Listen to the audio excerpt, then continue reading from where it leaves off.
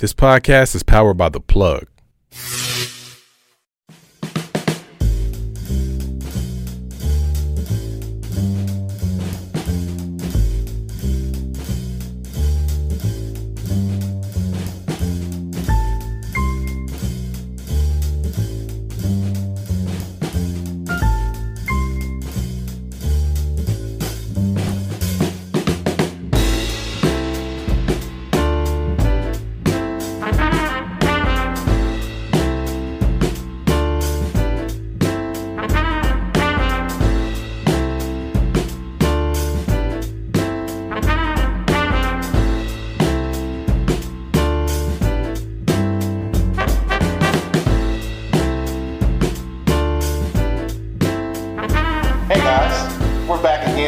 Episode 4, Beers, Bourbon, Whiskey. Of course, man, it's your boy Q Lewis holding it down live from the 48205. Got my man Bo in the building. That's right. Man, we definitely back for the 4th week, and I'm excited because we got a local distiller this week. All right, so we got Traverse City. All right, it's Traverse City Whiskey Company. I think they also do some other stuff too. I'm not sure. Yeah, they do some other. They do some. I think they do some vodka or some gin or something. And for y'all that want to know where that at in Michigan, where that's at in Michigan, you know, do that little hand thing. It's way up here at the top of the hand. Way up there. Way up there. Right. So far up there that I've never even been. So I think I've been. No, you've been to Traverse City? I've never been to Traverse City. They had that cherry festival or something. Cherry festival, right? And I've seen some pictures from up there, and it looked really beautiful. I ain't gonna lie. It looked dope. I kind of want to check it out, but yeah. So that's where we got this Traverse City Whiskey Company. Obviously, we didn't go to Traverse City to get it, but I'm excited about that. So this is going to be cool. I did want to say, I just had to make mention of this. We were talking about it off air. Our last local distiller. It was a very nice. It was a good whiskey. It was a good bourbon, yeah. Bourbon, yeah. It was a good bourbon. Yeah. But yeah, so we had to no longer, partake in that. But it's owned by the DeVos family, y'all. Okay. Secretary of Education. I was trying to get past it, but all right. Since we're gonna put it out there, so that's why we don't mess with it. We ain't gonna say the name. We won't even put the name out there. All right. If you know, you know. All right. So anyway, we go get sipping a little bit earlier today because I think we both a little thirsty. I know I am, so I need to get me a little drink in. But we got a few other things to talk about today. Also, don't forget, if you're following us right now on eblockradio.com, that you hit that subscribe button so that you can get alerted every time that we go live. All right. So we are at episode number 4 of season 2. So if you haven't seen season 1, you can go back through right now because there's a whole playlist which gives you episode 1 through 8. Ending with Uncle Nearest, which was our season finale last year. All right, so make sure you tap in. Also, too, if you're watching right now, you haven't seen a bourbon or whiskey that you enjoy, hit us in the comment box and maybe we'll try it out. So go ahead, hit us up. Also, if you are a distiller and you would just like to talk to us, like we might bring you into the studio once everything clears up, or maybe on a Zoom conference. So just let us know in the inbox as well, and we'll make that happen. But all right, so let's go. All right, episode 4. All right, let's jump right to it. The first thing here, like I said, I wanted to say about doing a local distillers. Obviously, Bo had mentioned before that he wanted to do something local, so he was trying to find something in the area. And I think what's dope about that is that most whiskeys and bourbons, obviously, come from Tennessee and whiskey, Tennessee and Kentucky. So I think it's cool to have our very own distillers in Michigan. So that's kind of dope. What I was curious though, and this is just kind of like off the topic kind of question, but like we did Bro Brothers on episode 1. Just thinking about that, do you think there will ever be like a black distiller in Michigan? In Michigan? Yeah. Like if it's not in Detroit? Probably not. Probably not, right? Because like Traverse City, it's for y'all don't know, it's like I don't want to say like it's not Detroit. Let's just say that. Yeah, let's just say it's not Detroit. Right. But yeah, I can see something like that happening in Detroit. Maybe like certain people we know and. Yeah. Now what I did like not to take too much attention from Traverse City, but real quick I did want to mention Bro Brothers again. I was watching their live feed a few days ago, or it'll be a few days by the time this airs, and he was mentioning about how much capital it took to get into it. Yeah. And it's like, I don't know, man. They almost make it seem unattainable, but I don't want that to scare people, though. So I think that possibly it could be something in Michigan with a black distiller, but I mean, you would really have to have some connections. Yeah. And have some connections. You want to have if you don't have deep pockets, you're gonna have to have that angel investor that got deep pockets. Yeah, Right. It's not cheap. What about this though? What if you're able to maybe not be the primary distiller, but maybe partner with like a Bro Brothers and like bring a distillery of theirs here? Maybe that would be a little less. Yeah, I mean, I don't. That's something we'll talk about on another show. But yeah, this is pretty interesting. I just wanted to talk about that. All right, so this is the one time, y'all. I'm excited about this. This is the one time that we actually have a whiskey that I've had and Bo hasn't. So I'm excited about that. I've actually had the experience with it already, so it's kind of cool. And I had it on the humble because one day I was at Walmart and I was looking for something local, and I ran across this, and they have a cherry blend as well. And I think first of all, I didn't want the cherry blend anyway, but then the first thing that popped in my head was Bo. I could hear him saying like, I don't drink that fruity shit. Like I could hear it in my head, like, so I better not get it either. But I didn't want it either. That's the one thing. Now, I do drink like some flavored things. Like Canadian whiskey is the only thing, honestly, I think I drink in flavors, and that's probably Crown Royal. Anything else though, I've never had in flavors, and I'm not really interested in having in flavors. So we got the original, and we're gonna get to it. You know what? We're gonna do something different this time. We're about to bust it open right now. Bust it open. Why not? Get right to it, right? Roll my sleeves up. Right, roll your sleeves up. Roll my sleeves up. Again, if this is your first time watching the Beers Bourbon Whiskey podcast, then you know that we do bump the bottom of the bottle. It's an old, ancient hood secret. Ancient. Yep, and we're not gonna explain it again, so you gotta Google it or something. Oh yeah, I remember it. It's been a little while since I had it. Y'all wanna know what I'm smoking? I got a little Ramon Alones, a little Cuban, you know what I mean? Yeah, we got Cubans here. And let me see what we got over here again. He got Andalusian Bull. Andalusian Bull, yeah, that's what it is. For whatever reason, I could not get the name Which right. happens to be my favorite non-Cuban. Right, because if you watched last week's episode, then you know that I had a Cuban last weekend. I was pretty fried, so I told him this week I wasn't trying to do a Cuban, all right? All right, so. Had to call him an Uber. Right, so let's take a look here. See, I remember it. So what's the nose like, huh? Let's see. Definitely some citrus. Yeah. A little vanilla, maybe. You know what's different about the three that we had previous to this? There's no caramel. It's been caramel in every one. You don't think so? I think. Or if it is, I think the citrus overpowered. I can definitely smell the citrus. That's the first thing I smell. Yeah. Let's see what that palate is like real quick. It's definitely the citrus. See, I taste caramel. I taste the citrus more than anything. Yeah, it's overpowers it. I taste some vanilla, a little. Oh, at the like finish. yeah. At the finish, I do the. Like a little. No, I hear I taste the vanilla in the finish. Do you okay? In the finish, yeah. I'm still on the palate. That's just like, I don't know. It's kind of complex. It's got a taste, citrus, vanilla. It finishes different than it starts. That's for sure. Maybe a little caramel, maybe a little lemongrass type. You know what I mean? The finish. It's vanilla. All day. You might think caramel. I think more caramel than I call that vanilla. I don't know. I think we gonna agree to this. We're gonna have to have gentleman's disagreement on that one. Right. But it's definitely a sweeter. Definitely a sweeter finish. Yeah, I think what's cool about this though is that it's not sweet all the way through. So I think that's what's dope about it. No, it's not. Yeah, it's not sweet all the way through. And I think that's probably what would save it from being too sweet almost. That's like what we didn't like about Maker's 46. Yeah, it was kind of too sweet. Yeah. But it did. I ain't gonna lie. I think because it was sweet, it was offset perfectly by the Cuban. At least the one that I had last week. I'm not sure that every one that offset it like that. But when something's really sweet like that, I do feel like the smokiness of a cigar I take away from that. So I think that's dope. But all right, so let's get to our for real conversation. Since we already here. What are we talking about today? We're gonna talk about guns. Ooh, all right, we're gonna talk about guns. Yeah, I think we all know that. I like guns. And you know what? Since we're talking about guns, I think this is a perfect segue to point out On Point Arms. On Point Arms.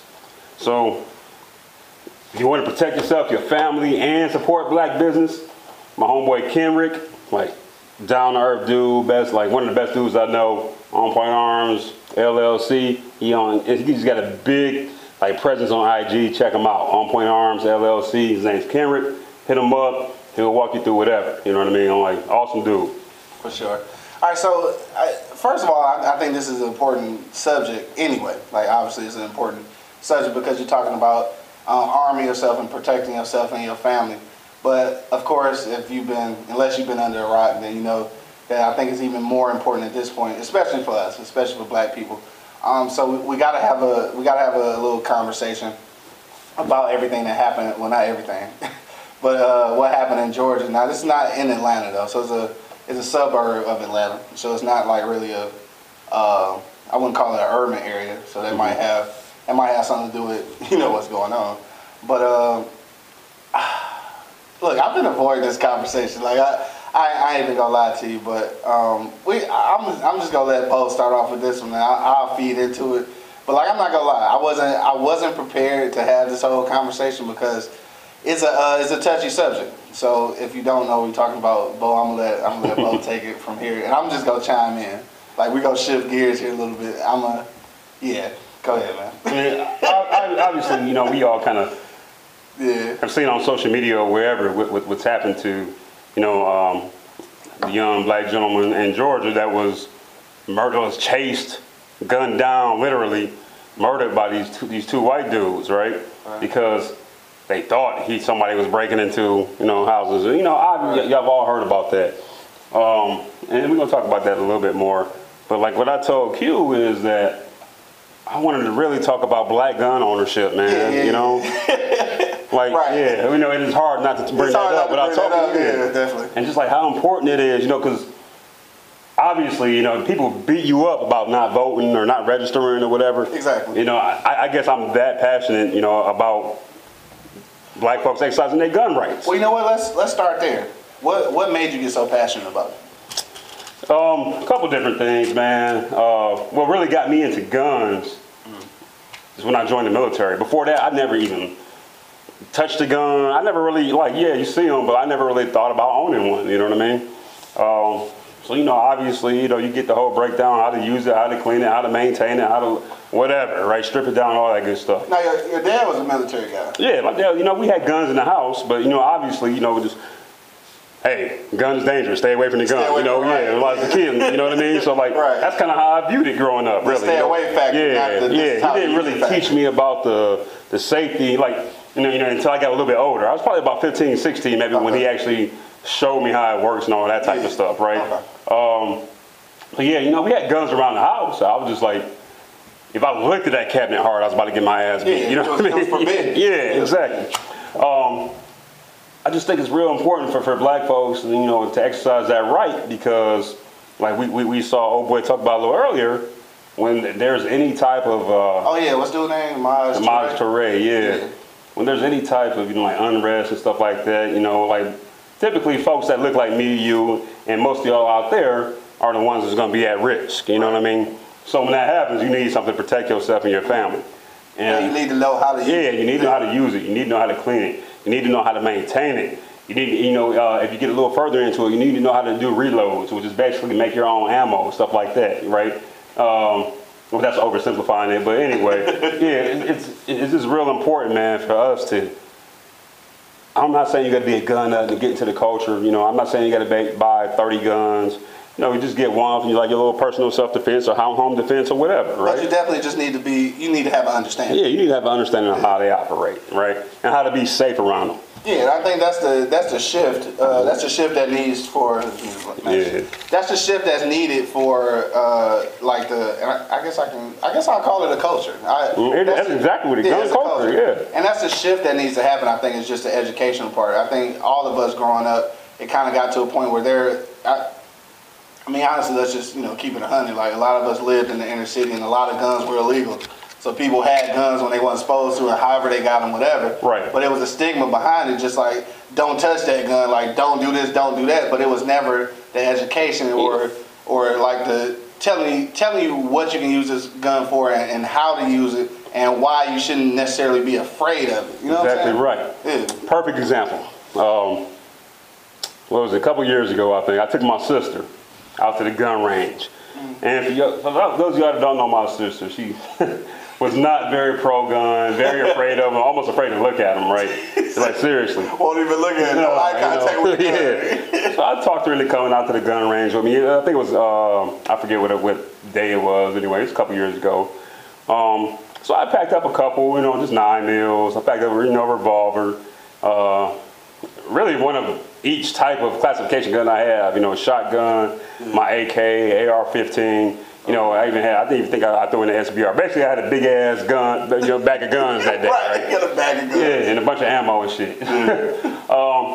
And I just wanted to teach my sister really how to shoot, how to group, how to aim, how to adjust, how to fix things when you have a malfunction or you have a stoppage, those type of things, right? Yeah. So you got to be comfortable. Yeah, definitely. Yeah. As she got more comfortable with it, she started hitting the target consistently and grouping, right? Not just like shooting the target, but actually getting them in, groups, right? Okay. Which is very important. I was just gonna say, because that kind of keys you into a couple things, right? Your accuracy lets you know your sights are accurate, right? Because if your life's in danger, you want to hit what you're shooting at, obviously, right? Exactly right. Yes. I noticed myself doing the shit we was doing in basic training, before they give you guns, they have you walk around like this and shit. But the other thing too is it's like so when you do shoot that target or whatever it is, like that grouping is important, like center mass and things like that, right? So you want to stop what's coming at you. You know what I mean? And that's also where those groupings can come into play, I guess you could say. Yeah, so it's a lot of ins and outs. Just like terminology like that, though. Mm-hmm. Like those words should mean something when you say it to people. Like when you talk about grouping, like if you've never been accustomed to shooting targets or shooting a gun at all, then you might not even know what you're talking about. And I think again, that's part of the problem. Like we don't know the educational part behind it. So a lot of times in the inner city, like we do have a lot of gun violence, or we have a lot of gun crimes, which they probably have them in other places too. But with me, I'm always talking about ours. So I think that if you had more education, I think this is something that my man was talking about on his interview. If you had that education, then I'm willing to guess that it would be less. I don't know. Crime might not be less, but it'll definitely be less accidents. And it could be less crime too. I think when people are more comfortable knowing how to use guns and realizing that everybody else know how to use them too. The one point that he brought up that I really agree with, right, is how heavily regulated the inner city areas are as far as anti-gun, right? Like, so many gun laws that, you can't carry anywhere, it seems like near the city, it seems like, right? Right. So then that makes people that do abide by the law, makes them fearful. Yeah. And then those that don't, it's like, damn, okay, I got free reign in, right? Like your boy said, I know this is school-free zone, gun-free school zone, right? I can't shoot here.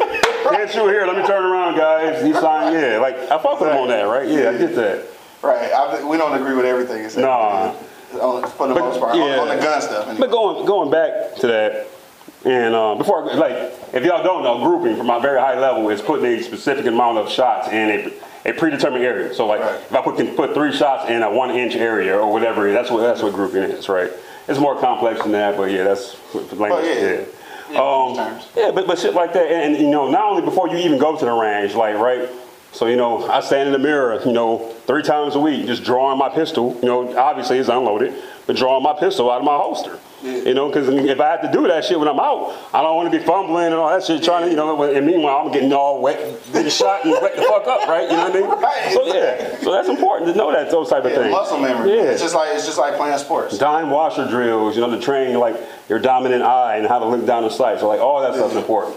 Yeah, and see this is important information. So I gotta ask you this: with what we're talking about, obviously I think education is important. I do have to go back to one thing my man said, Maj Touré, which I thought was completely accurate, and it was just how he made that equation to the teen pregnancy epidemic that was a little while ago. And he said that they didn't ban sex, but they started educating people, and obviously the teen pregnancy went down. So this is no different. And I'm curious, well, I think I know the answer to this, but I'm curious why that whole angle wasn't taken in the first place. I mean, obviously, I think we all know why, yeah. But I think that that's definitely something that needs to be looked at. So yeah, you don't want to take arms away from people. You just need to educate them on how to use them. Right. I think that'll alleviate a lot of stuff. And obviously, we know capitalistic societies, if you alleviate some of that stuff, then like the other shit that they really trying to fuel won't get fueled, which is the prison system and everything else. That's a whole nother conversation though. So I understand why they're not doing it. But I think since we know that now, I think it is our duty at this point to start educating ourselves and the next generation. I think we talked about this before in another aspect. So just going on to that, I just want to ask you, just like we talked about mental health, how soon is too soon to start talking to your kids about guns? I mean, I don't think it's, once they start comprehending, obviously, right? Yeah. So, 6 years old, I don't think it's too young myself personally.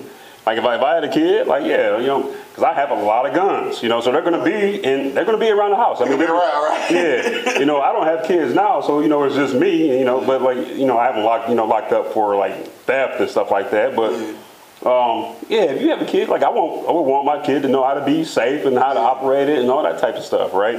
Obviously under very, very, very close supervision, But I don't think there's these little white kids out here hunting at 6, 7, 8 years old. Right. So what's the difference? Yeah, there's just no. What's really the difference? There's no difference other than that stigma of being black. Mm-hmm. Just like I've seen. This is really good, by the way. So that shit is pretty good. Yeah, this is pretty good. Though. Traverse City bourbon. Okay, yeah. I mess with y'all. Traverse City Whiskey Company. Whiskey Company. Yeah. Yeah, dope. Definitely dope. But yeah, so I think it is important to start early. And I think that there aren't enough situations or programs in place that will allow this training to happen on a grander scale. So I think with that, we almost forced to do it ourselves. I'm gonna say this too, it's almost like guns are so taboo, right? When you get to the inner city, just like automatically people equate that to like gangs and violence and this and that. Up to not long ago, I forget, it's not the Boy Scouts, but it's like some other little Civilian Air Patrol, or one of those little groups, whatever, that white folks put their kids into, right? When I was living in Wisconsin, they had, in like downtown, they had this building, like this organization had this building, like in the basement, they had a gun range. It was just a 22, but it was kids in there like shooting. Like this is like everyday deal, right? So and there's nothing wrong with that. It was like American is apple pie. So why does it become a problem when we get into it, right? You know what I mean? Exactly. Just like we talked about in Lansing, in Michigan, in our state capital, when a lot of white people overtook the Capitol with guns and everything, and then you put right next to that the picture of the Black Panthers doing the exact same thing, and the narrative is completely different. And I think that, along with like damn near everything else in America, is all about the narrative. Like it's the narrative that changes things. Like we and our counterparts are, for the most part, doing the same things and wanting the same things out of America, like in real life, when you break it down to bare necessities. But it's just the narrative from each side is what makes it acceptable or unacceptable. And this is definitely one of those situations. And I think that a lot of people, quite honestly, I think a lot of black people anyway, didn't really get hip to guns and like I won't even say the positive side of it until people start coming home from the army. Like I think without our like fathers and uncles and stuff going to the army and stuff and getting acquainted with firearms and like how to use them and how to educate yourselves on them, I think that we would have been even further behind on the education part. I don't know. I might be overthinking it, but I think that that's where a lot of it comes from, because otherwise we never get introduced to that. Like, because people have always seen guns as crime and like unlawfully attaining them. So like without people going to the military, I think a lot of us would have never even seen the legal use of a gun. Am I reaching by saying that? No, I'm not saying that. I'm gonna say a couple things. First, we're going to talk about like the Black Panthers and how the NRA was the one time they were not anti-gun, but the one time they were pro-gun control, and that's why California has such stringent gun laws now, because what Black Panthers did there. Anyway, getting back to your question though, I think that's true geographically. If you look at the South, just talking to, and I'm not. This is not fact. This is just in my experience in my world. Most people I know from the South, talking to my mother and my family and my friends, they all had guns down there, right? Okay. So like down there, I think it's just kind of, it's country. You hunt, you do this, you do whatever. There's at least a shotgun or a rifle around, somewhere, right? But up north, like my dad, he didn't grow up around guns, right. That type of stuff, right? Okay. And then in the South, my mom, obviously that wasn't a female thing, so my grandfather didn't teach her about it, Exactly. Yeah. I think that's true, but I think it's true geographically, and that's just within my world, my experience stuff. It makes sense when you say it like that, because definitely down south, I think they were a little more acquainted with guns because like people were hunting now. Like people really were like for hunting. real. Like, you want dinner tonight? Exactly. Like that's the only way you was gonna eat, for real. So that definitely makes sense. So I think that's the case. But so now with all of this information that we have, though, I think it is again, it's our obligation. Like I can't. I did this with the mental health issue and other issues. Like I got to get past it. I can't keep dwelling on the fact that the generation before us didn't do such and such, or didn't do X, Y, and Z. At this point, who cares? Like we gotta pick up the ball wherever it was dropped. You gotta educate yourself. You gotta educate yourself. And I think that having these conversations are necessary, because even then, when you get to this point, and I'm in my my very, very early 40s, but even at this point, I've come this far without the proper education of how to use a gun and how to properly reload, how to properly clean it, how to maintain it, all the safety regulations that come along with it. And I think that by the time that 40, by the time you're my age, and if you haven't had the education, it's really late in the game. So I'm thinking that at this point, if I ever have kids, I think we definitely have to do this early, and it's a conversation that just, like, it's really a conversation. It shouldn't just be something that's, like, so taboo. I think when things are taboo, that's what makes shit go haywire. And the other thing, too, is you're not by yourself, right? Yeah. So, there's an NRA that has information, and I would use them for the information, because a lot of that is good information, but then you have groups like NAGA, right? So the National African American Gun Association. Okay.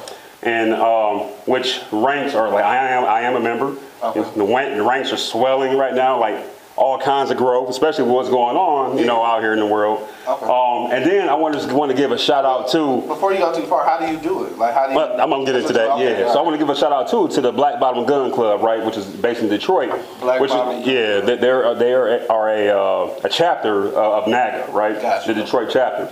And I want to give them a shout out because they actually got their guns, their ammo, went up to the state capitol and escorted all of the black politicians out off the state capitol. Yeah, that was the Black Bottom Gun Club. So shout out to y'all.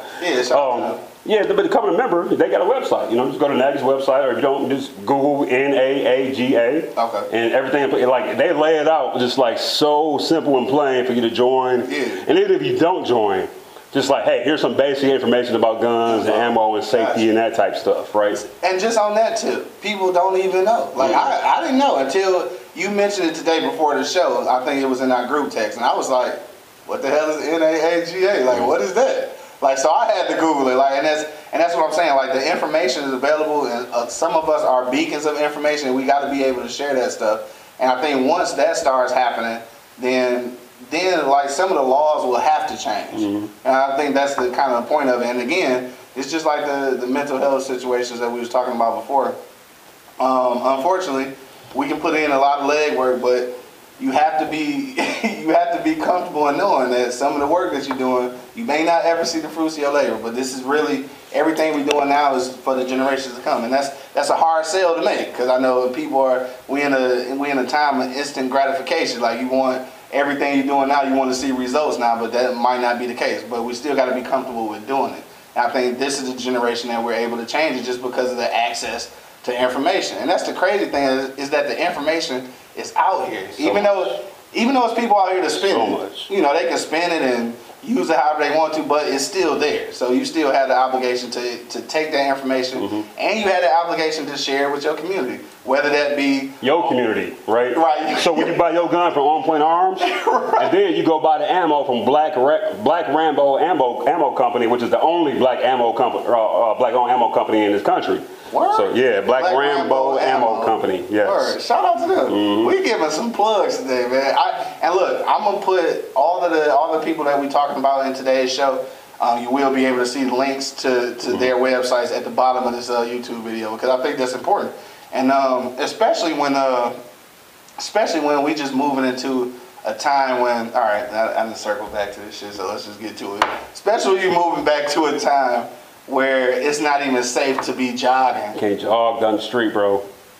For real. So, in this situation, I mean, it's so much like, and low key, I wanna kind of pull this this story up that I seen, just so I can talk about that connection with the and yeah, I'm gonna go ahead and call them two murderers.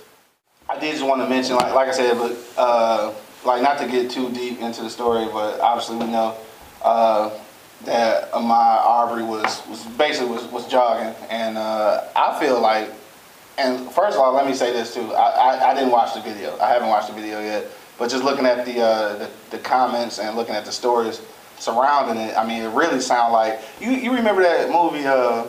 What was it called? Surviving the Game? What was that with? Yeah, Ice-T. Yeah. Like, that's what it felt like to me. And the homeless guys and whatnot. Yes, yeah. That's what it felt like to me. Like, that's really what it felt like, just from reading everything. Yeah. But so these two dudes, and let me get their names correct so we make sure. Something McMichael. Fuck them. Fuck yes, their name. yes. All right. I'm not trying to give no light, but anyway, they finally got arrested. Like, damn near 4 months later. But what was interesting to me is I ran across this story and I was looking for it right now to try to find it, just to try to get some clarification, because I'm not sure if this is factual.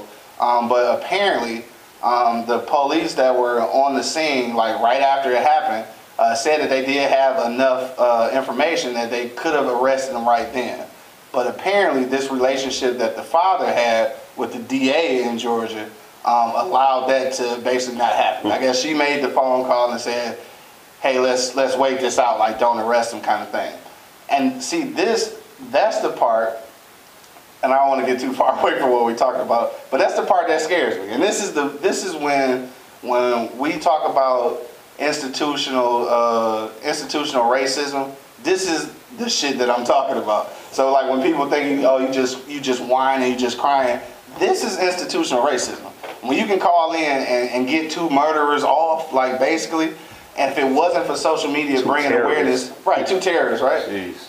If it wasn't for social media bringing awareness to other people, like, because like in the state of Georgia, I don't know what was going on down there, but pretty much I guess they had just let it slide, or they just figured like this is what happens down here. But then you get that public outcry, and then like they're forced to at least attempt to make it look like they're trying to help. And when I say they're, I'm talking about white people. But so yeah, without that though, you looking at this whole situation where institutional racism really played like a for real part. And just like my man said on the interview we was watching earlier, gun control has always been rooted in racism, right? Yeah. Now, he came out and he just kept it real. Yeah. They didn't want niggas to protect themselves. Simple as that. I mean, he said it just like that. They didn't want niggas to protect themselves. That's exactly what it was, which is basically probably 90% of the laws kind of was built around that whole theory. But with that being said, what do you think would have been different if he did have a gun? Do you think anything would have been different? Well, obviously we never know, but maybe, I don't know, maybe there would have been a deterrent. Maybe he could have got a warning shot off. Who knows what happened, right? But I will say But I know this, his chances are better with that gun than without it. I was going to say, if his chances definitely are better. But I was going to say, if in turn he'd have shot them, oh come on, immediately arrested on the spot. Oh yeah, and that would have purely been self-defense, like purely. You know what I'm saying? Like they was chasing him for a while. And if he'd have been able to grab that gun and shoot them, that should have been completely self-defense. But I guarantee he'd have got arrested on the spot. It's not even his gun. You know what? I'm glad you brought that up too, because I want to talk about that. Mm-hmm. I've seen a lot of people defend these two motherfuckers, these two, whatever you want to call them, right? I'm not even gonna call them people. Okay. I think people defend them, white people, right? About like how the father was defending himself, and then they talk about how the guy was trying to grab the gun, right? Okay, if you want to say that, wherever that makes sense, whatever, okay. But why is he getting out of his truck with a shotgun trying to apprehend another private citizen. Right. You know, if you're that worried about it, just call the police. That's you what know, you're right? That's what police are there for, right? You're supposed to. You know, he did not pose you any immediate threat, right. anything like that. Call the police. Yeah. Let them take care of it, right? That's what you're supposed to do. Now, whether it would have happened with the police in that young, there probably would have been some other bullshit knowing what was going on in this country, right. but that's another discussion. He might have would have got shot by the police. My point is, like, the audacity of this dude to think he can just, it's pretty much like saying, hey, show me your papers. That's exactly what it was, right? You know, this dude minding his own business, and you're going to follow him and then decide, I'm going to get this shotgun, and then I'm gonna solve this shit myself. Yeah. The nerve, like, for real? I'm going to tell you even bigger than that, though. The audacity of America to be behind that concept. That's the audacity. I'm not shocked at that, though, because they've always have been. You know, I don't know, man. Like, the whole situation is, yeah, it's obviously a sad situation, right? Another young black man shot and killed for no reason. Yeah. You know, this time just not by the police, you know. Right. Right, I know, right? Yeah. And see, this is why. It makes me mad, right? It does make you mad. And this is a conversation that's tough to have. I mean, like, if you're black and this isn't a conversation that's tough to have, then you got to be out of touch with reality. Because this is a very tough conversation to have, because that could be anybody. That could be you. That could have been a woman. That could have been anybody. That could have been anybody from our black community. Exactly. Which is why it's so important to exercise that right, man. Because just to be prepared, because you don't know like what's gonna happen, right? You know, and practice. Don't just buy it and keep it in the house, and just because you got a gun, think you're good. Practice. Train with that gun. Practice. Clean it. Maintain it. You know, go to the range. You know, shoot 100 rounds a week or whatever you can afford to shoot, right? Yeah. But it's. And in the big picture, you know, like we look in, you know, years and years and years or whatever, like it's all about protection. You know, it's no different than what white folks have been doing for all of these years, right? You see them, yeah, you see their little family pictures. They got the American flag behind them, their family, the Bible, and an AR-15, right? Like, yeah, everybody. Yeah, you the little kid got an AR. Yeah, everybody got an AR. Right. Hey, I'm telling you, they ready. Y'all better be ready too, man. I'm just saying, you know. And I mentioned this before, and I think we had a small conversation about this just when I was out in Colorado, and I noticed just at the grocery stores and at even some of the convenience stores like 7-Eleven, where that information is rarely available. Like I've never seen so many survival magazines that I've seen like ever. Like out there as I did, you know, at home. Like at home, you see Right On and Vibe magazine. no diss to them, but I'm just saying like that access to that kind of information just wasn't readily available. It wasn't until like I was in my 30s when I was living in Colorado, and quite honestly, it wasn't until I read some survival magazines in Colorado as a grown-ass adult that I even knew what a bug-out bag was. Didn't even know. Like, and then I started realizing like you kind of actually do need not only a survival kit, but you need a survival strategy. Like, that's shit that we don't even talk about, which where you bugging out too? How long are you gonna be there? All of that. Yeah. What happens if it rains? You know, whatever. You know, These are all conversations that we've never had, and I think because our immediate situation always warranted survival. Like our immediate situation meant you need to survive. And I think when you face with immediate survival, you don't even think about the other survival. You're trying to make it day to day in the situation you're in. If you haven't heard about Anchor, it's the easiest way to make a podcast. Let me explain. There's creation tools that allow you to record and edit your podcast right from your phone or computer. Anchor will distribute your podcast for you, so it can be heard on Spotify, Apple Podcasts, and many more. You can make money from your podcast too, with no minimum listenership. It's everything you need to make a podcast in one place. Download the free Anchor app today or go to anchor.fm to get started. And that's the unfortunate thing. So, and that's where the whole grand scheme of things puts you like behind the 8 ball, like so to speak. You know what I'm saying? Yeah, that's why I'm not to interrupt, but like that's why I don't want to say I'm glad this happened, but I'm glad some people's eyes opened while all this is going on, right? So that they see, you know, most people, hey, we got to survive right now. You know, I got to go to work. I got to put this food on the table. Some folks don't have any jobs anymore, right? Now they're relying on the government. They're relying on this. And then you see a lot of these white folks that they've got shit stocked up. They've got this, they've got that, they've got this. Like, they good. Yeah, you know, at least for a little bit. Yeah. Right, yeah. So, and now we were so worried about being in like instant, like right now survival mode or whatnot. When that's taken away, like, yeah, we still got to survive. But I'm telling you what, it's a lot easier, when you kind of plan for those things to happen, right? You know, and I'm not saying you got to take all of your budget, you know, once a year or something like that. Maybe go buy some, go buy some ammo, or you know, buy some like some like camping food, you know, that's you know preserved for a while or whatever, or you know just. And everybody's me and the sausages, buy some potted meat, right? You know, some spam, but like like first aid kits and stuff like that. You know, people are realizing that type of stuff is important now because you know, before we could just go to CVS or wherever and just pick it up, right? And like now you can't, right? Exactly. So and that's the thing, and I think that's where our narrative, not just the overall narrative, but our narrative needs to change, and. Quite honestly, that's probably the toughest thing because we are most often faced with immediate like needs or immediate survival. But I think that's also the most pivotal point that we need to change. Like, I think when people, it's not until they get older that they realize that they spent their whole life surviving and not living. Mm-hmm. It's like they don't even figure it out until later. I'll worry about that shit later. I'll worry about that shit later. Yeah. But then later comes and you're like, damn. It's too late. Right. And so I guess that's a question, and I don't even know how either one of us answer it, but I ask you that. How do you even change the narrative? How do you change the narrative from surviving to actual living? Just like we were talking about, right? You know, when you start teaching your kids about, you know, the different aspects of, you know, not just guns, you know, but self-defense, you know, period. Like self-defense is not just guns and shooting at somebody, you know what I mean? Right. You know, what do you need to shelter in place with, you know, that type of stuff. You know, how do you read, like, when a crowd is about to turn ugly and those type of, you know, how do you pick up on cues from other people? All that is self-defense, right? You know, because I tell you, you know,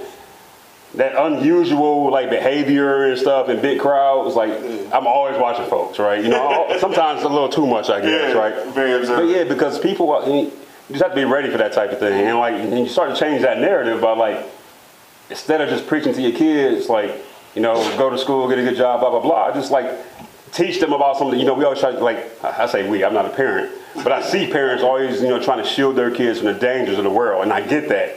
But I think we should also start to teach our kids about the danger of this world. So maybe then their thinking broadens instead of just like having blinders on. Now they're thinking big instead of just like thinking for the next 15 minutes. For sure. I think the difference there is not fearing the danger of what your surroundings are, but understanding them. And that's like, it sounds like that's a simple concept to differentiate, but it's not. Like, you can fear a lot of things and not even understand the actual threat. And I think this is a term that I've seen like in movies, and it's probably some kind of military thinking as well. But it's just about understanding your enemy. Like, if you don't understand the threat, you know what I'm saying? Like, you can be scared all you want, but you got to understand it. You know, before, like, there's a thing in the Army called IPB. Intelligence Preparation of the Battlefield. So before you even go to fight, what does the battlefield look like? You know, what happens if I have to do this? Right. You know, what is the weather going to be? Like, you got to know about the place where you're going. Not only about the fight, how to fight, but where are you fighting? You got to know about what that place looks like, right? So so all that's important, and I think at this point we in a good position. And like you said, this wasn't the greatest turn of events, obviously, with everything that's going on, but it does allow some things to happen. It's going to allow some new education, some re-education, some refocus. I think that's been my thing ever since everything's been going on. No, this is not the best financial climate. No, this is probably not going to be the best. Obviously, not going to be the best social climate. But it is a point of refocus, though, and I think that's something that, again, I don't want to say that I'm not including the rest of America, but I think this is a point for us and our culture. I'm not including the rest of America. I care about my people, and like I'm not worried about the rest because like that's what I think that's part of the problem too. We get so worried about trying to fit in and be diverse and be included and all that.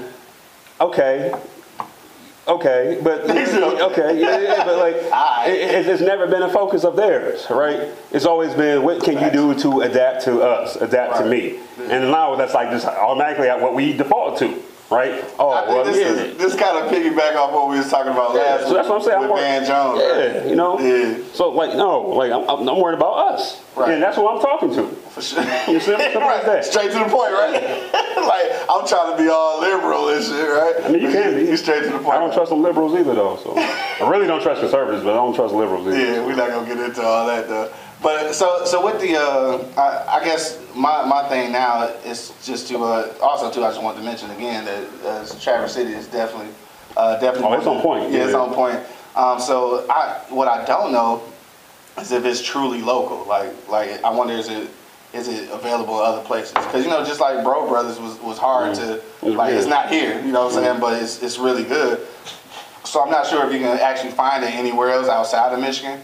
If not though, you can go to their website, which is tcwhiskey.com, and check it out. Though it's some really good. I will say this too. To my real bourbon drinkers out there, you can find it, and y'all know how.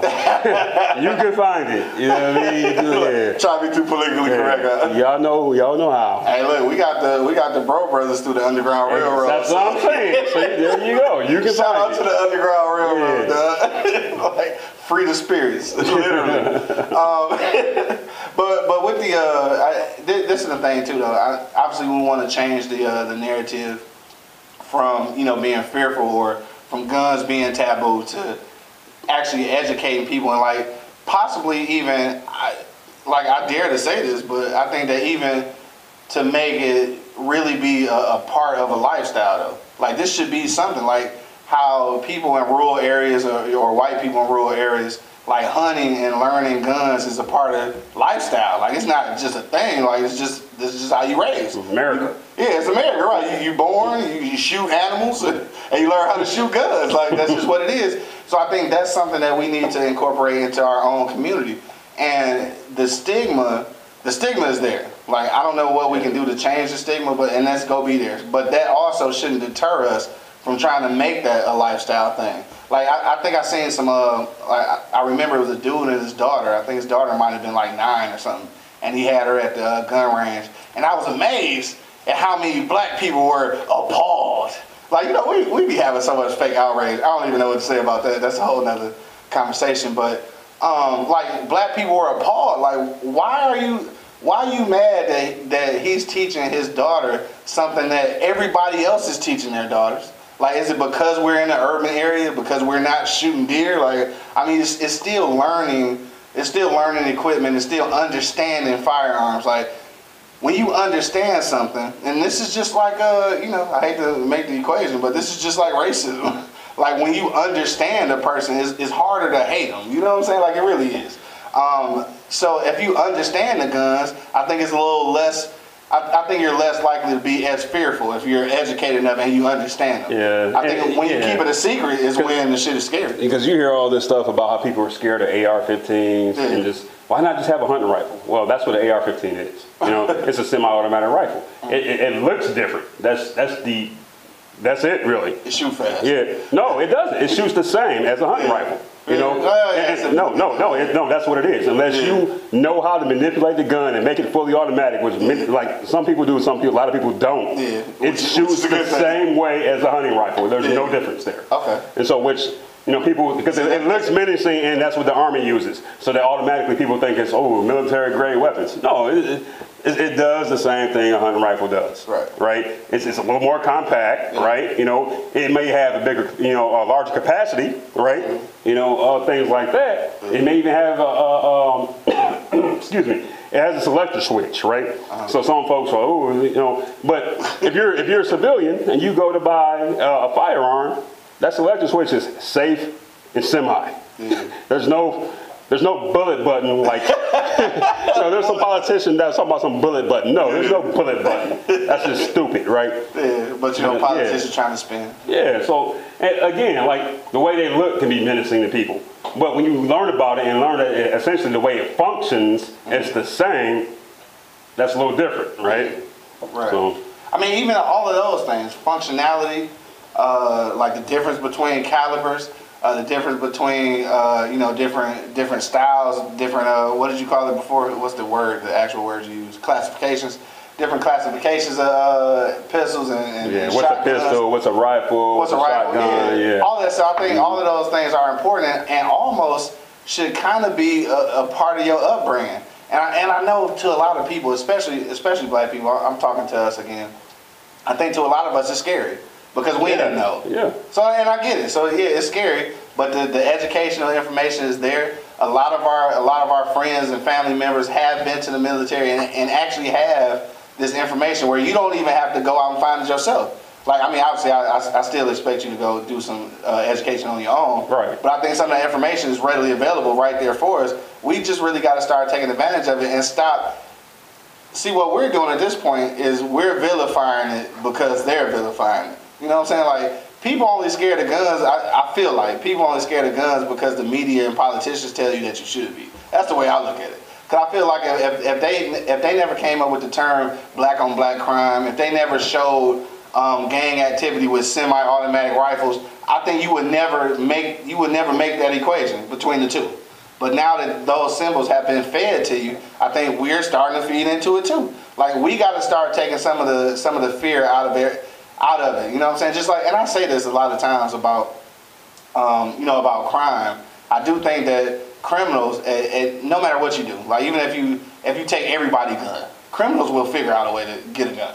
So at this point, me being a good guy, I feel like I'm a good guy. I'm a civilian. You know what I'm saying? I feel like what do criminal? Look at that word, criminal. Criminal. What do criminals do? They break the law. They break the law. So even if you make them illegal, they will break the law. Right. I never even looked at it like that, but it's that simple though, right?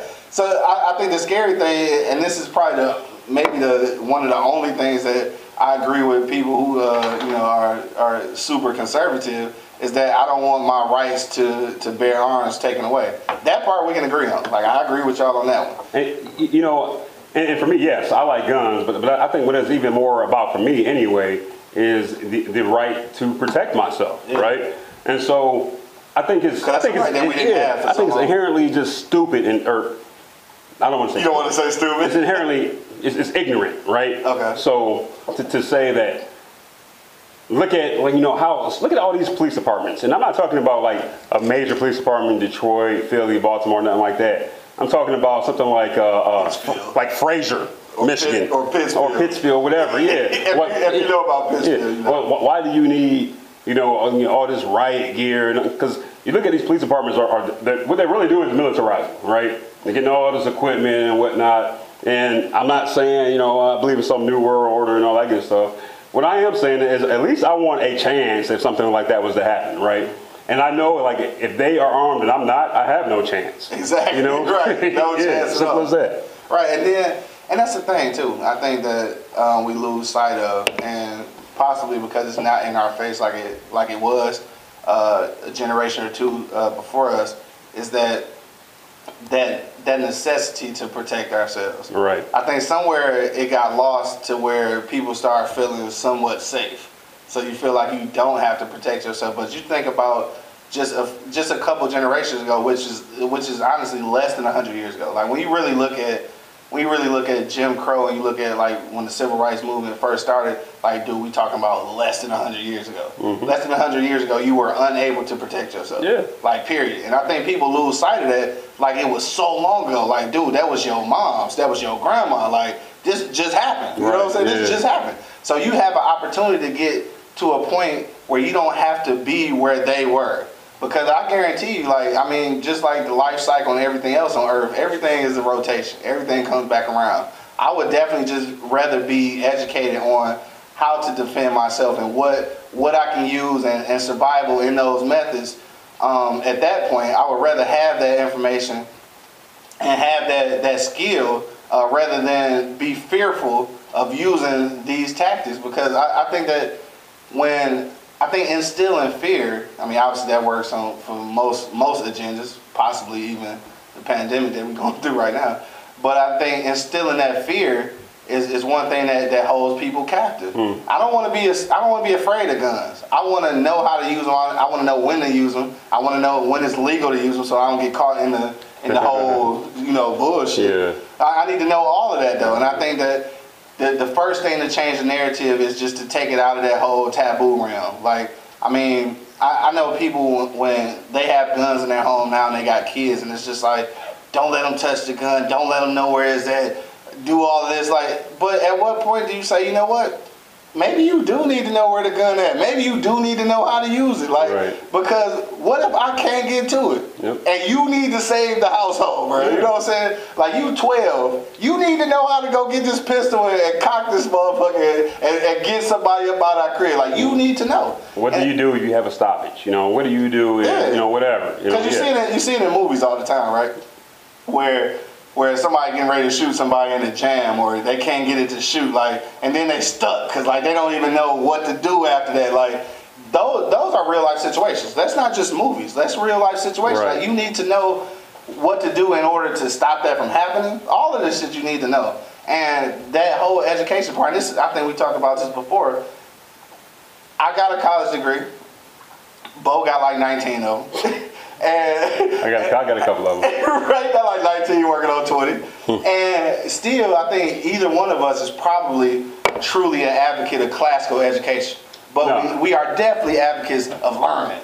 Like, you need to learn. I'm not going to say that you need to pay the government's institution to get this learning, but you definitely need to be learning. And this is one of those things I think it needs to be a part of our households, because like the way the institution is now, when I say the institution, I'm talking about America, the way it's set up now, they don't really want you, not us, they don't really want us to have this information. So now it's upon us to make it happen. So let me tell you all about the game they're playing on y'all right now with these guns and whatnot, right? So, obviously, I've got this hoodie on, anti-Trump as fuck, right? So most people would probably assume that I support Biden, right? So while you're anti-Trump and you I don't support Biden, and you're pro-Biden, if you're so pro-guns. Well, no, I'm not. I am anti-Trump. I don't support Biden. I have a lot of different ideas politically about how things are. And I want to tell you all about the way I see this, right? So when you talk about the government and all this good stuff, right? You look at the black community and how we've been behind the Democratic Party and and yes, most often, most Democrats they may not be anti-gun, but they're not pro-gun or whatever, right?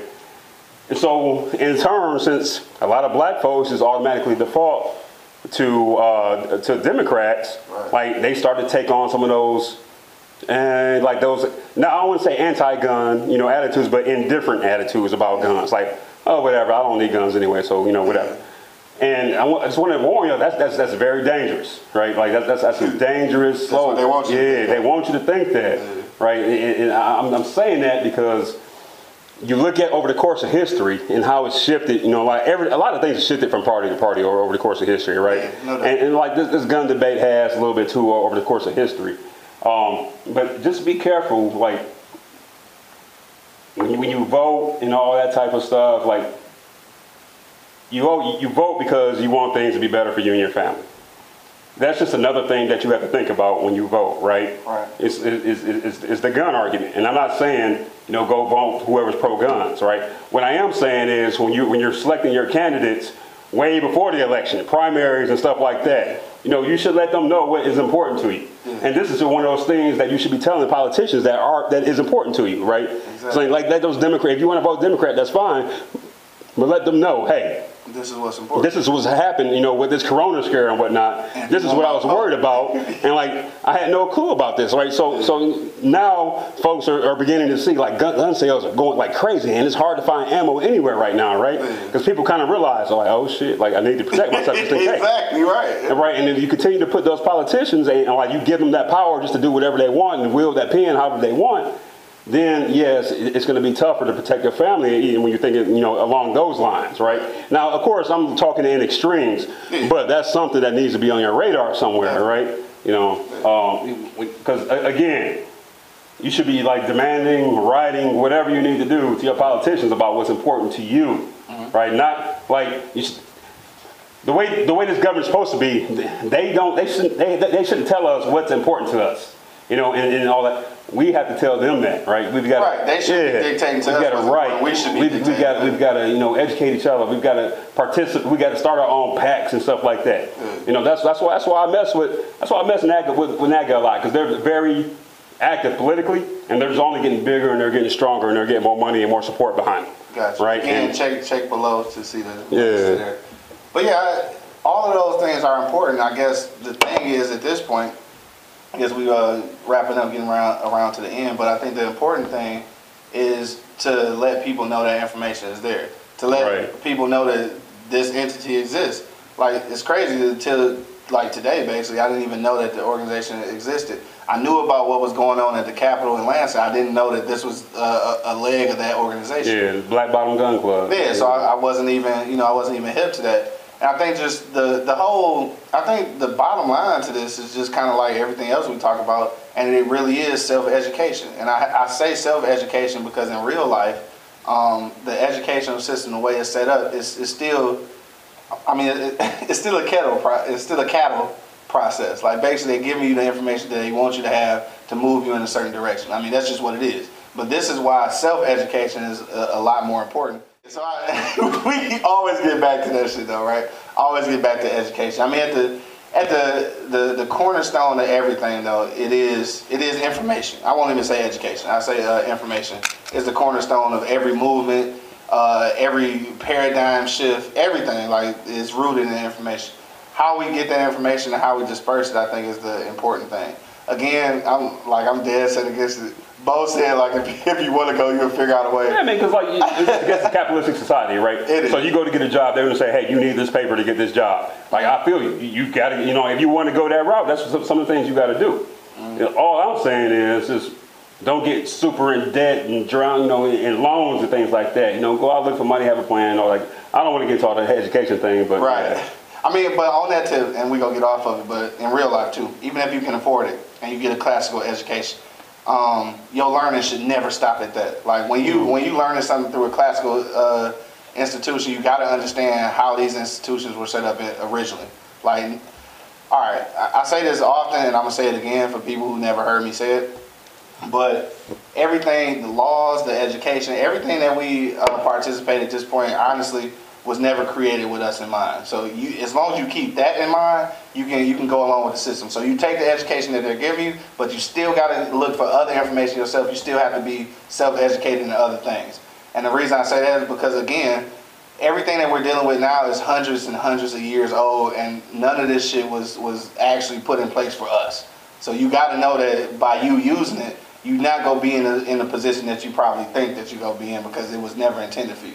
So with that being said, you always got to kind of go outside the box. And as much as I hate saying it, because somebody said something to me about this before, and they said that this is not really a good way to think.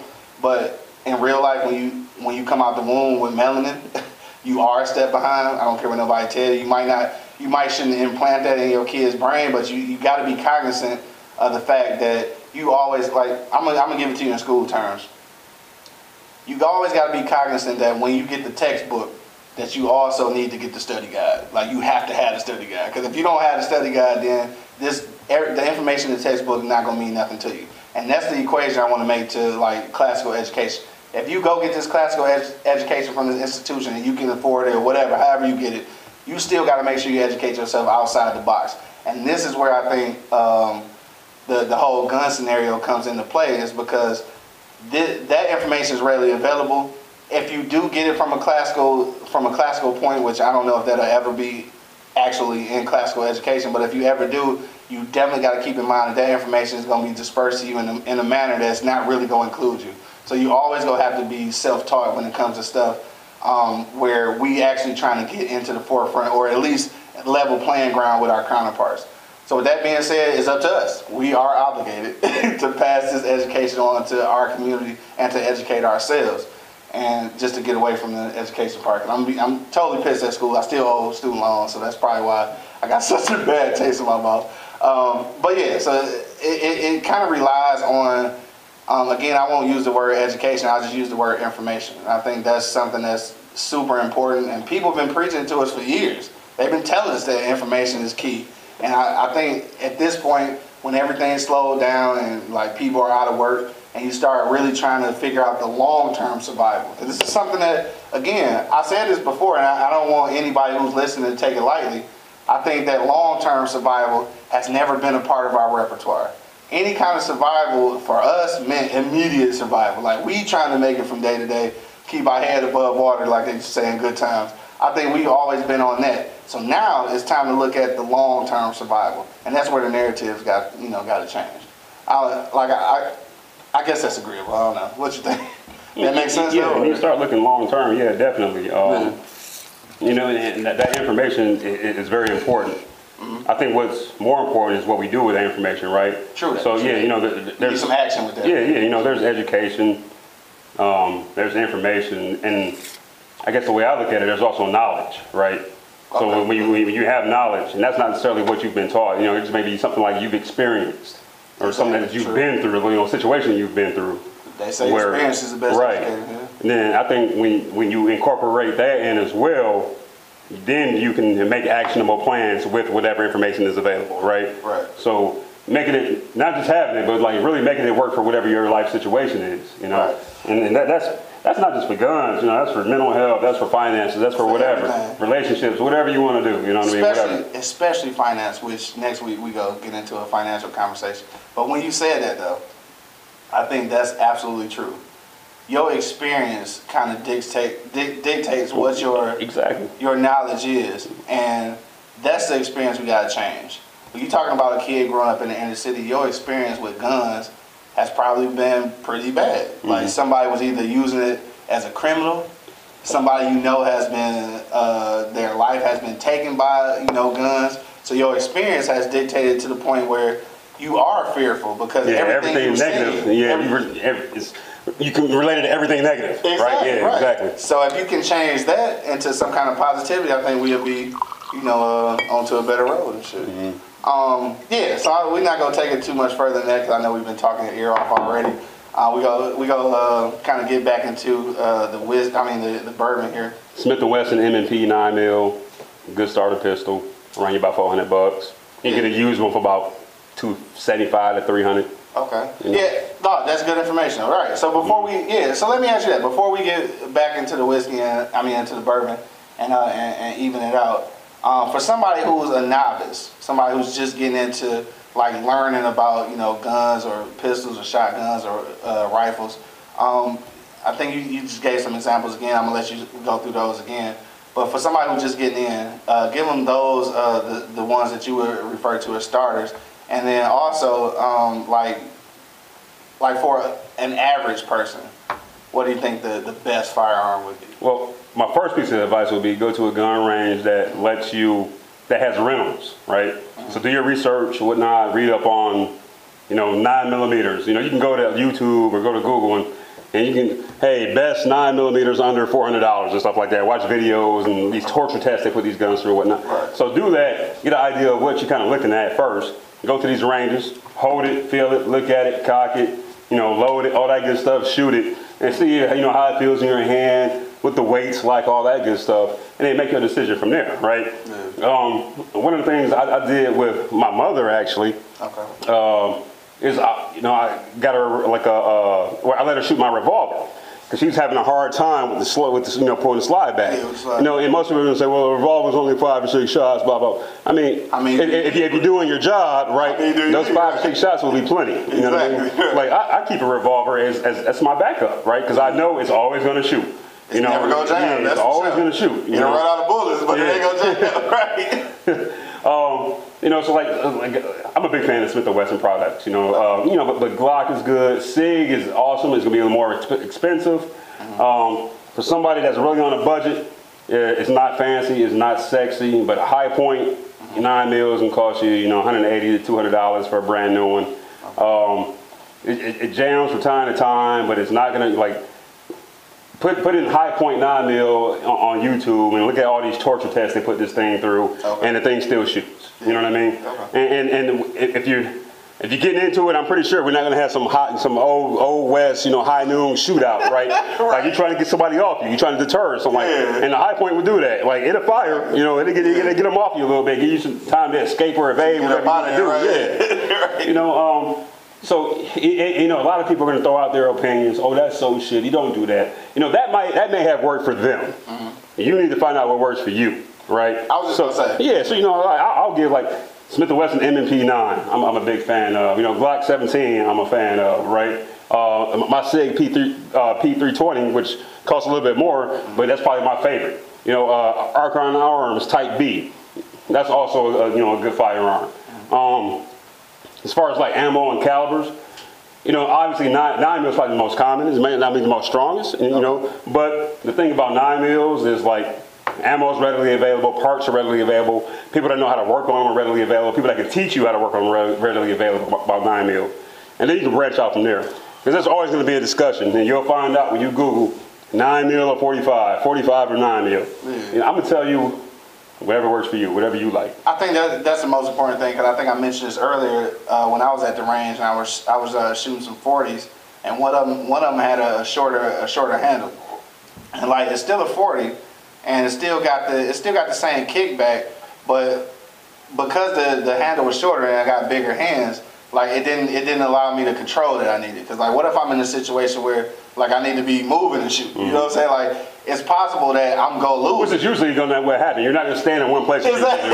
You know what I mean? So you're probably gonna be moving. So it was definitely uncomfortable for me, because it felt like every time I squeezed it, every time I shot, it felt like it was gonna jump out of my hand. And I think that's something that like nobody can tell you. You have to experience. You gotta experience it. Again, go back to experience, right? Exactly. Yeah, it goes back to experience. So I think that's true. So you definitely the ones that he mentioned, you can definitely take those into consideration. But I think the very most important thing that you said just now was to get to the range and experience it. Mm-hmm. Because if you don't, like, I can tell you, like, yeah, grab that 40 with this maker and these bullets, and because it works for me. And then you using it like, man, he don't know what he's talking about. Like, and that could definitely be the case. I don't know what I'm talking about for you. Like, I just know that like my hand's too big. I can't have something too short that I can't have control over. Because at the end of the day, I think that when you don't, and I think this is even outside of guns, I think whenever you in a situation or handling any equipment that you don't feel like you can control, there's a fear factor. Like all the education go out the window when you don't feel like you can control it. You know what I'm saying? So that's why the experience is necessary. And I did have to ask this because I'm not well versed on how the gun ranges work, and I think a lot of people are. I think we mentioned this off camera. Are fearful of going to the gun range, which is understandable because we ain't hip. You know what I'm saying? We not hip to going to the gun range. So for people who've never been to the gun range, like what would you tell them to kind of ease that fear of actually even entering the gun range? I guess I'm just speaking from my experience again. So I look at folks like my mom's, my sister, some friends and things like that, that were initially, I guess, afraid, or maybe not even afraid, but maybe unsure of guns, right? So the first thing I did with them is walk them through like safety. You know what I mean? How to handle it, how to approach it. Like you always treat it like it's loaded, even if you know it's unloaded. It might be loaded. Treat it like it's loaded. Always. You never know. Like always treat it like it's loaded, so right? Repetition. Yeah. So but like I schooled them from a safety standpoint, right? Because that's what people are worried about. How do I not shoot myself with this thing, right? Facts. Yeah. Facts. Yeah, exactly. Or shoot somebody else, right? By accident, right? So yeah. So I've always approached this from a safety standpoint. This is how you safely, this is how you rack it, and this is how you load the magazine or whatever. You keep your finger off the trigger until you're ready, to shoot whatever you're aiming at. Right. If you're aiming at something, be ready for that something to die if you pull that trigger. No, I'm serious. You have to think that way. Like when you pull that trigger, you aim that and you pull it.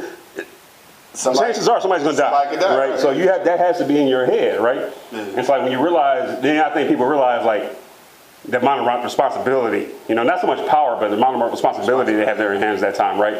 Yeah. And so that's a fine line too. Yeah, responsibility. Yeah. And so I was looking at my mom and my sister, like being first time, like actually, this is what I'm doing, and how they approached it, and they really approached it from that safety standpoint, and that made them feel more comfortable about it, right?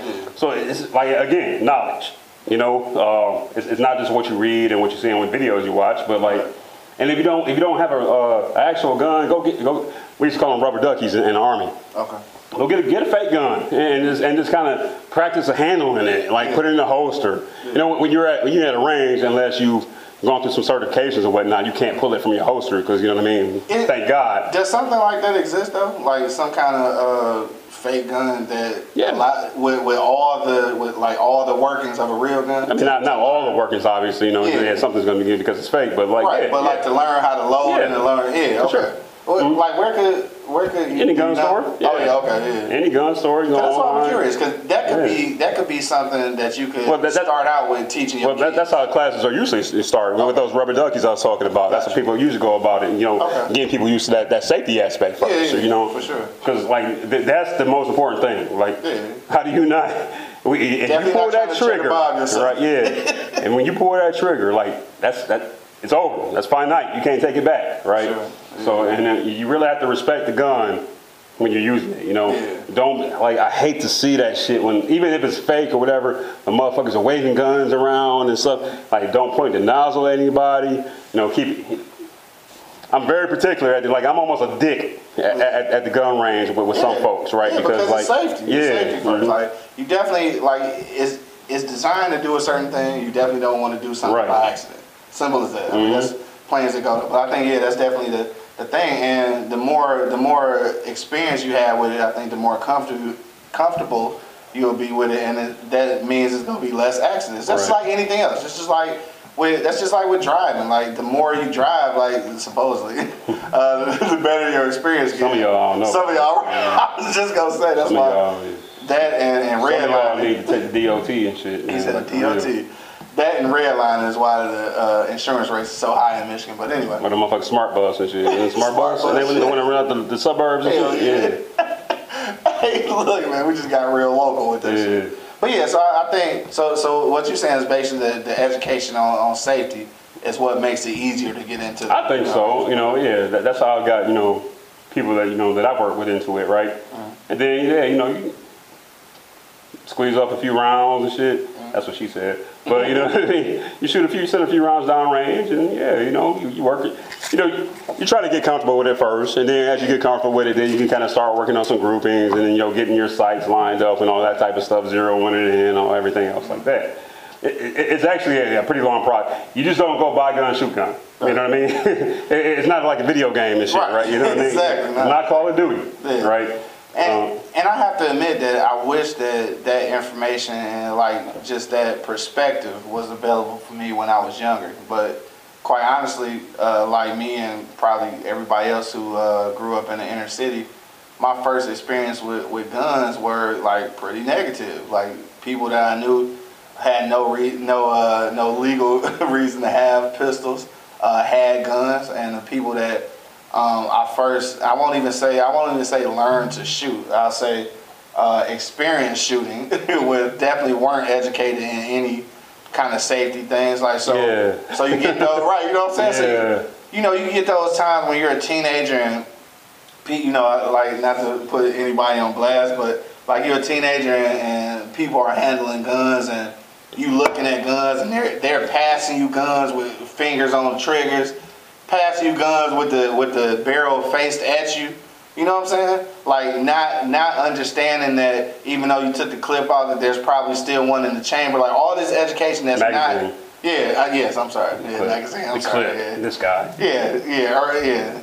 Negro shit. But that's just like slapping the bottom of the bottom. It's shit. But like so not realizing there still possibly could be one in the chamber. Like all those things that you don't know, but you're handling guns. And unfortunately, those were my early experiences. It wasn't until I got older that, like, again, like I think that's why I said that, because a few people went to the military and then they came back with some different knowledge. And that's where I kind of started first learning about guns. Like I experienced guns early, but I didn't learn guns until later on. So I think that's a part that's missing. Everybody can squeeze the trigger. Not everybody can shoot. True. You know what I mean? Definitely. And that's what it comes down to, really. That's the realest shit I ever heard. That's the realest shit I ever heard. On that note, shit, we're gonna go ahead and wrap it up, dog. So final analysis, dog. on the Traverse City? It's good, man. I like it. I'm pleasantly surprised. I was kind of iffy about it when I bought it. I like it. Definitely gonna drink it again. I'll buy it again. Right. It's probably gonna work its way into my rotation somehow. Yeah, definitely work. Like it's gonna work for me because the citrus. If anybody know me, like I drink a lot of orange juice, so citrus shit like really like it's part of my palate. But what I do enjoy, of course, we talk about this every episode. I do have a softer palate. I really enjoyed the finish of it. The finish of it is good. I think it's more caramel. You think it's more vanilla? I think it's vanilla. That's fine. But we both like the finish. So in the big scheme of things, exactly. All right, it's good. So yeah, we give it a thumbs up, dog. Definitely. I'm not ready to say how high it is at this point. But as far as rotation, I definitely would agree. Again, I go back to something I mentioned before because when I first bought Traverse City, I bought this with the Woodford Reserve. And I've had Woodford Reserve before, but it was like so long ago I couldn't remember. So I bought both of these at the same time. And I had the Woodford, and I definitely, honestly, would choose the Traverse City over Woodford. I know a lot of people don't agree with that, but definitely I would choose this.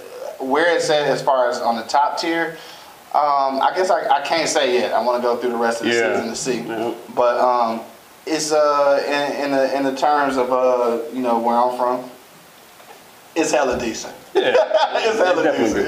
Yeah. I guess right now for season 2, this will be number 2 for me behind Bro Brothers. Oh yeah, and in this season definitely number 2. Yeah, definitely number 2. But yeah, behind Bro Brothers, which again, like I know this ain't the episode. But that shit was good. That shit was good. Right, if y'all can get your hands on a bottle of Bro Brothers, man, enjoy it. Do it and enjoy it. If you got to go through the Underground Railroad like we did, then do it. And y'all real bourbon drinkers know how to do that, so go ahead and do it. Right. But they are expanding, so they coming around. Yeah. Traverse City, again, though, like if you have an opportunity to have it, I'm sure you'll agree. Like I don't say that often. Like I don't often say that. I'm sure everybody will agree. But I think if you experience enough bourbons, because at this point, we've been through bourbons and whiskeys. We've been through, so we did 8 and then 3, so this would be like number 12. Out of the 12, definitely is in there. It's in there. It's in the rotation for sure. So I would recommend it. I think we both giving it a thumbs up. As far as today's conversation, I think it was very well needed. Again, I have to say this: salute and prayers out to the Arbery family for that whole situation in Georgia. It's a very sensitive situation and the subject, which I was hesitant about even talking about because it's like the emotions I haven't put them together yet. So I don't want to be over the top angry, and then I don't want to be I don't want to be in this bitch crying or something. I don't know, like because I don't know where we at with things. Like we got enough that we dealing with this whole little pandemic with the and I say little lightly. I didn't really mean it like that, but this whole pandemic of the COVID-19, and then on top of that, we got to be reminded that we still black in America, which is a very tough thing to be reminded. But we are. So on that note, though, we're going to end it off before I get all emotionally attached and shit. And we just going to say we giving Traverse City a thumbs up. Don't forget, man, if you haven't checked out the rest of the episodes, be sure that you go to eblockradio.com and subscribe to our YouTube channel so that you get alerted every time we go live. And we are live every Wednesday at 7 p.m. Again, if we haven't drank a whiskey or bourbon that you enjoy, then be sure to go ahead and put that into the comment box, and we will take that into consideration and maybe do it on a future show. And salute to the Black Bourbon Society, and because we are trying to be a part of those guys. We're not as we may not be up to that caliber yet, but we're on our way. So don't forget about us. And real quick before we get out of here, I want you to plug again the Black Ammo Maker, the black FFL. Yep, and the all the stuff that people need to know. Yeah, so FFL is Federal Firearms License, right? So gotcha. That's just what people refer to as people that can legally, sell guns, basically. Okay.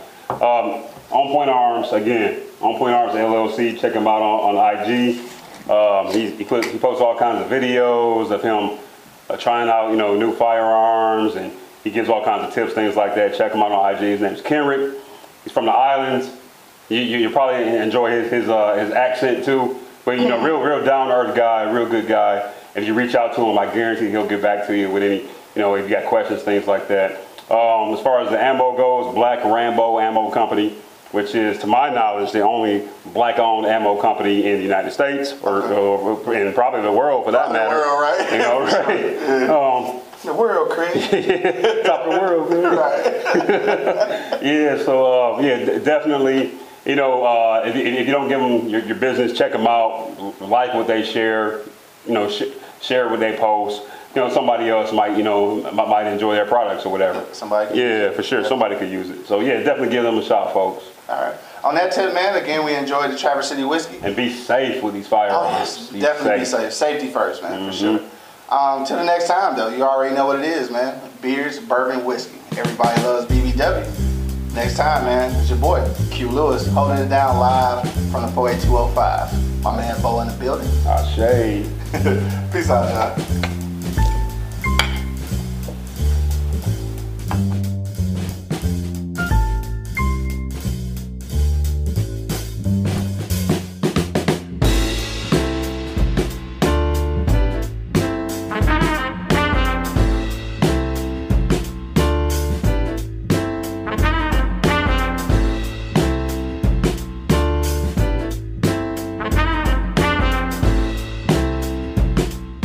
Thank you for listening to this episode.